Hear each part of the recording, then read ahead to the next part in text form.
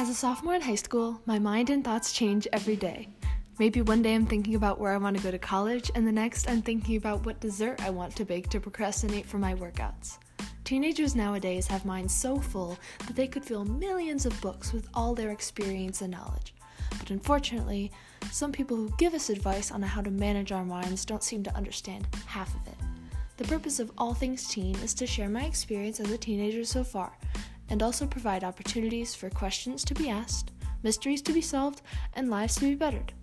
Teenage years can be rough and confusing, but I'm going to try my best to help all my listeners explore and better themselves, as well as let them know that even though we are all experiencing our lives differently, they're not the only ones who endure the painful experience that is being a teenager.